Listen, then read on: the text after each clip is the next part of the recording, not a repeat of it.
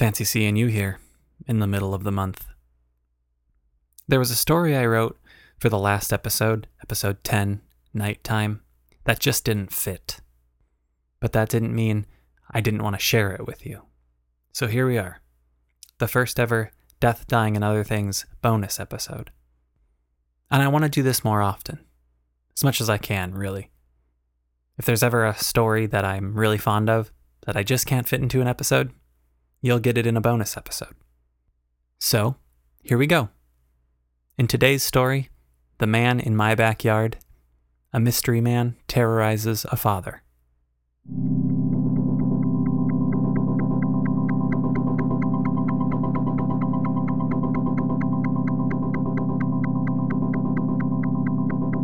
Death and dying are the threshold between this world and the next, the boundary between light and dark, the barrier between worlds, and that's where we're going. We are going into the shadows to bring you stories of horror and heartbreak. From the Phantom Podcast Network, this is Death, Dying, and Other Things. I'm Justin Buskey. Stay with us.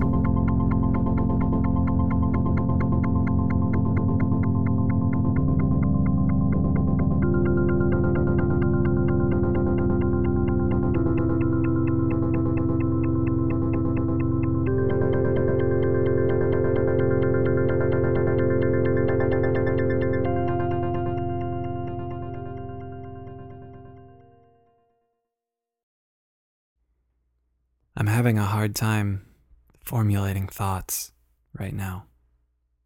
And it's not just the exhaustion. Something else happened in my head. I can't explain what, but there's this huge chunk of time missing from my memory of tonight. I don't know where it would even make sense to start, so I'll just pick a place and start there. There's a man that visits my backyard. He only comes at night, once everyone else has gone to sleep, and only stays if I'm the only one that's awake to see him. If he walks off back to wherever he's from, I know that someone else in the house has gotten up to use the bathroom or get a drink of water. Maybe it's my wife, Holly, coming to see where I am at such an hour. Or maybe it's our son, David, coming to tell me he's scared.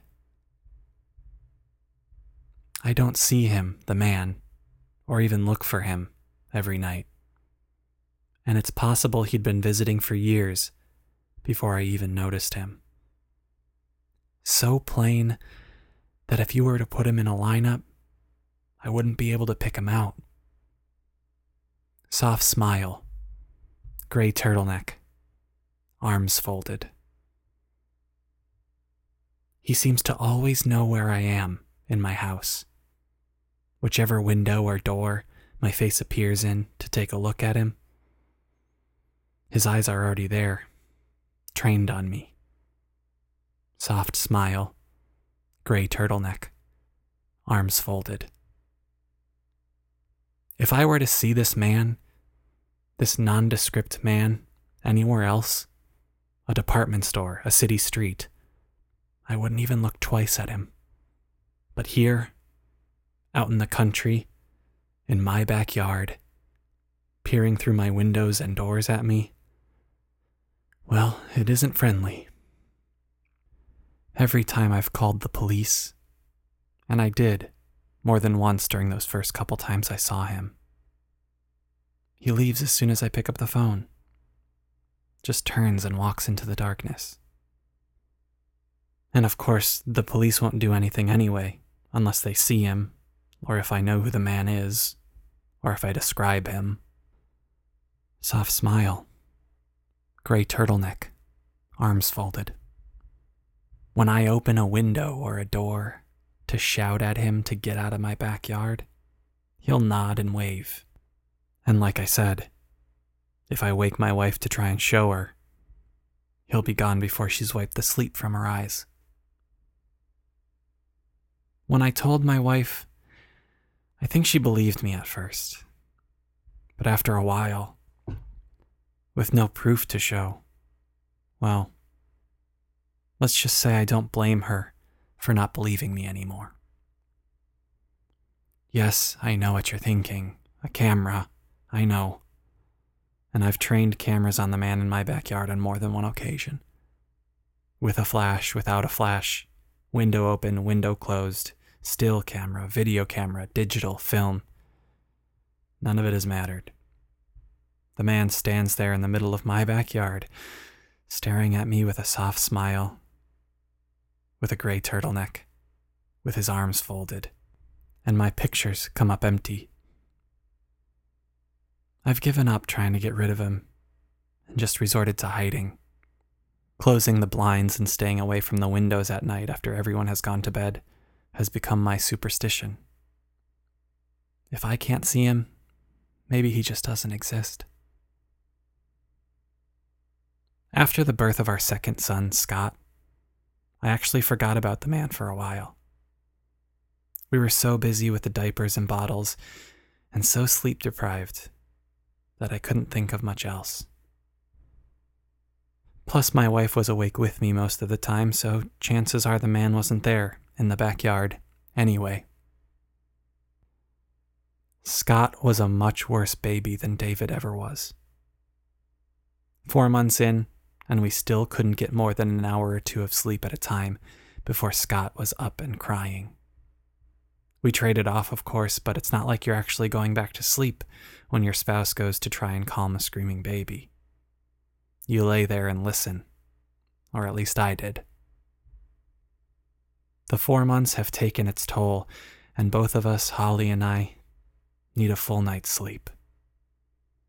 I made her a deal this morning. I'd stay up with the baby all night and leave her in the bedroom alone to sleep soundly if she would do the same for me tomorrow night. She loved the idea, of course. At this point, a full night's sleep sounds like a dream. To prepare, I brought Scott's crib into the living room where I'd be spending the night, exhausted, yes, but at least entertained. And hey, it's not like you can get more exhausted than I am right now. The first couple of times Scott even started stirring, I jumped off the couch and grabbed him out of his crib. Bottle, diaper, rocking. By then, he'd be back asleep, and I could put him back in the crib.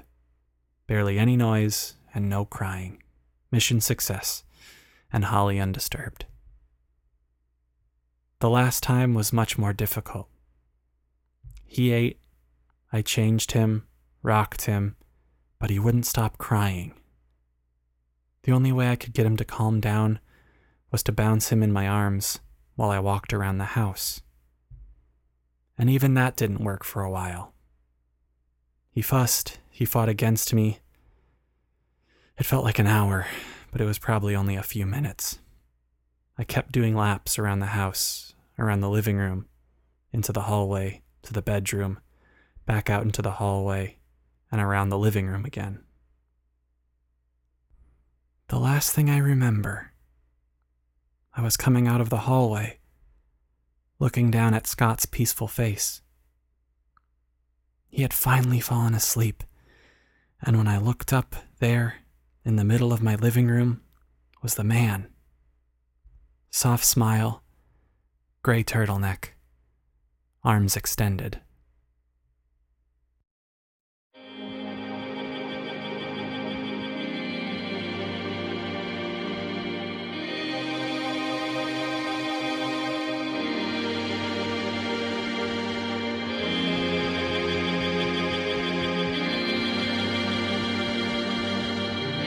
This episode of Death, Dying, and Other Things was produced and edited by me, Justin Buskey. The story, The Man in My Backyard, was written by me, too. You can follow me on Twitter @Justin Buskey. Intro and outro music is by the prolific Eric Warnke. Check him out on SoundCloud. Special thanks to Crying Babies. Death, Dying, and Other Things is a member of the Phantom Podcast Network. Be sure to check out all the other great shows. New episodes the first Thursday of every month, or whenever I decide to throw up a bonus episode. This has been Death, Dying, and Other Things, and I've been your host, Justin Buskey. Stay out of the shadows.